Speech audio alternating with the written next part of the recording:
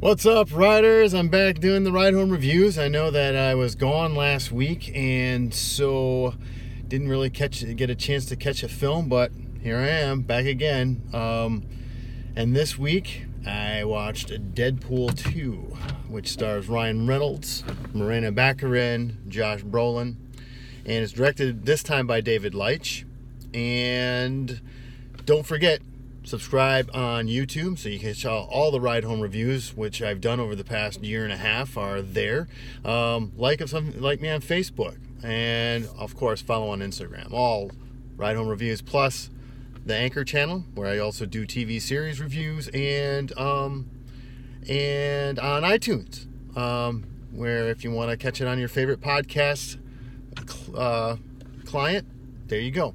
Can catch it as a podcast as you ride around. So there you go. The synopsis of the movie Deadpool 2, obviously the sequel to Deadpool 1, in which this one's more, as they call it, it's more of a family movie, which is about family and avenging family. Don't want to go into too many details there. I don't want to give away the plot in case you want to go see it in the theaters now. And I do recommend seeing this in the theater, of course.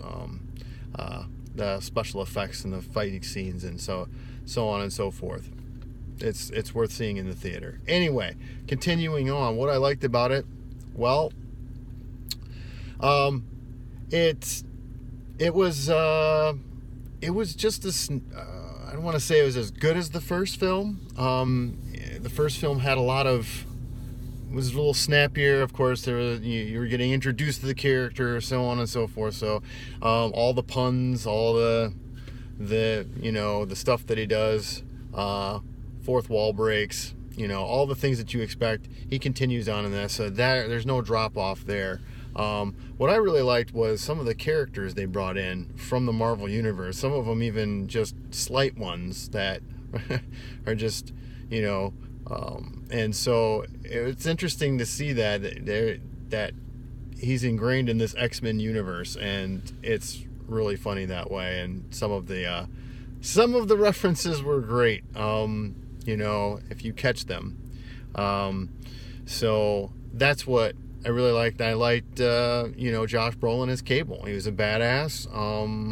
I was hoping to see a little bit more from him, but at the same time, there was a lot going on in this film. And so it may have been a little bit difficult. There were some slowdowns. The first film just seemed to have this high energy, high octane, boom, boom, boom, boom, and it wasn't that long of a movie. This one had a little bit of slowdowns, and I know that the quip throughout the movie was lazy writing. I think there was a little bit of lazy writing in some of this, but the humor's there, and some of your favorite characters from the first film are there. Although I don't know, I didn't really think that Dopinder really needed to be in this film, but I understand the comedic aspect of it. So yeah, I liked the development between Deadpool and Colossus, and it was just, there were some key things in there that I really liked. Although, like I said, it wasn't as snappy and as fluid as the first movie. It just felt like there was a few slowdowns, and of course the music always there.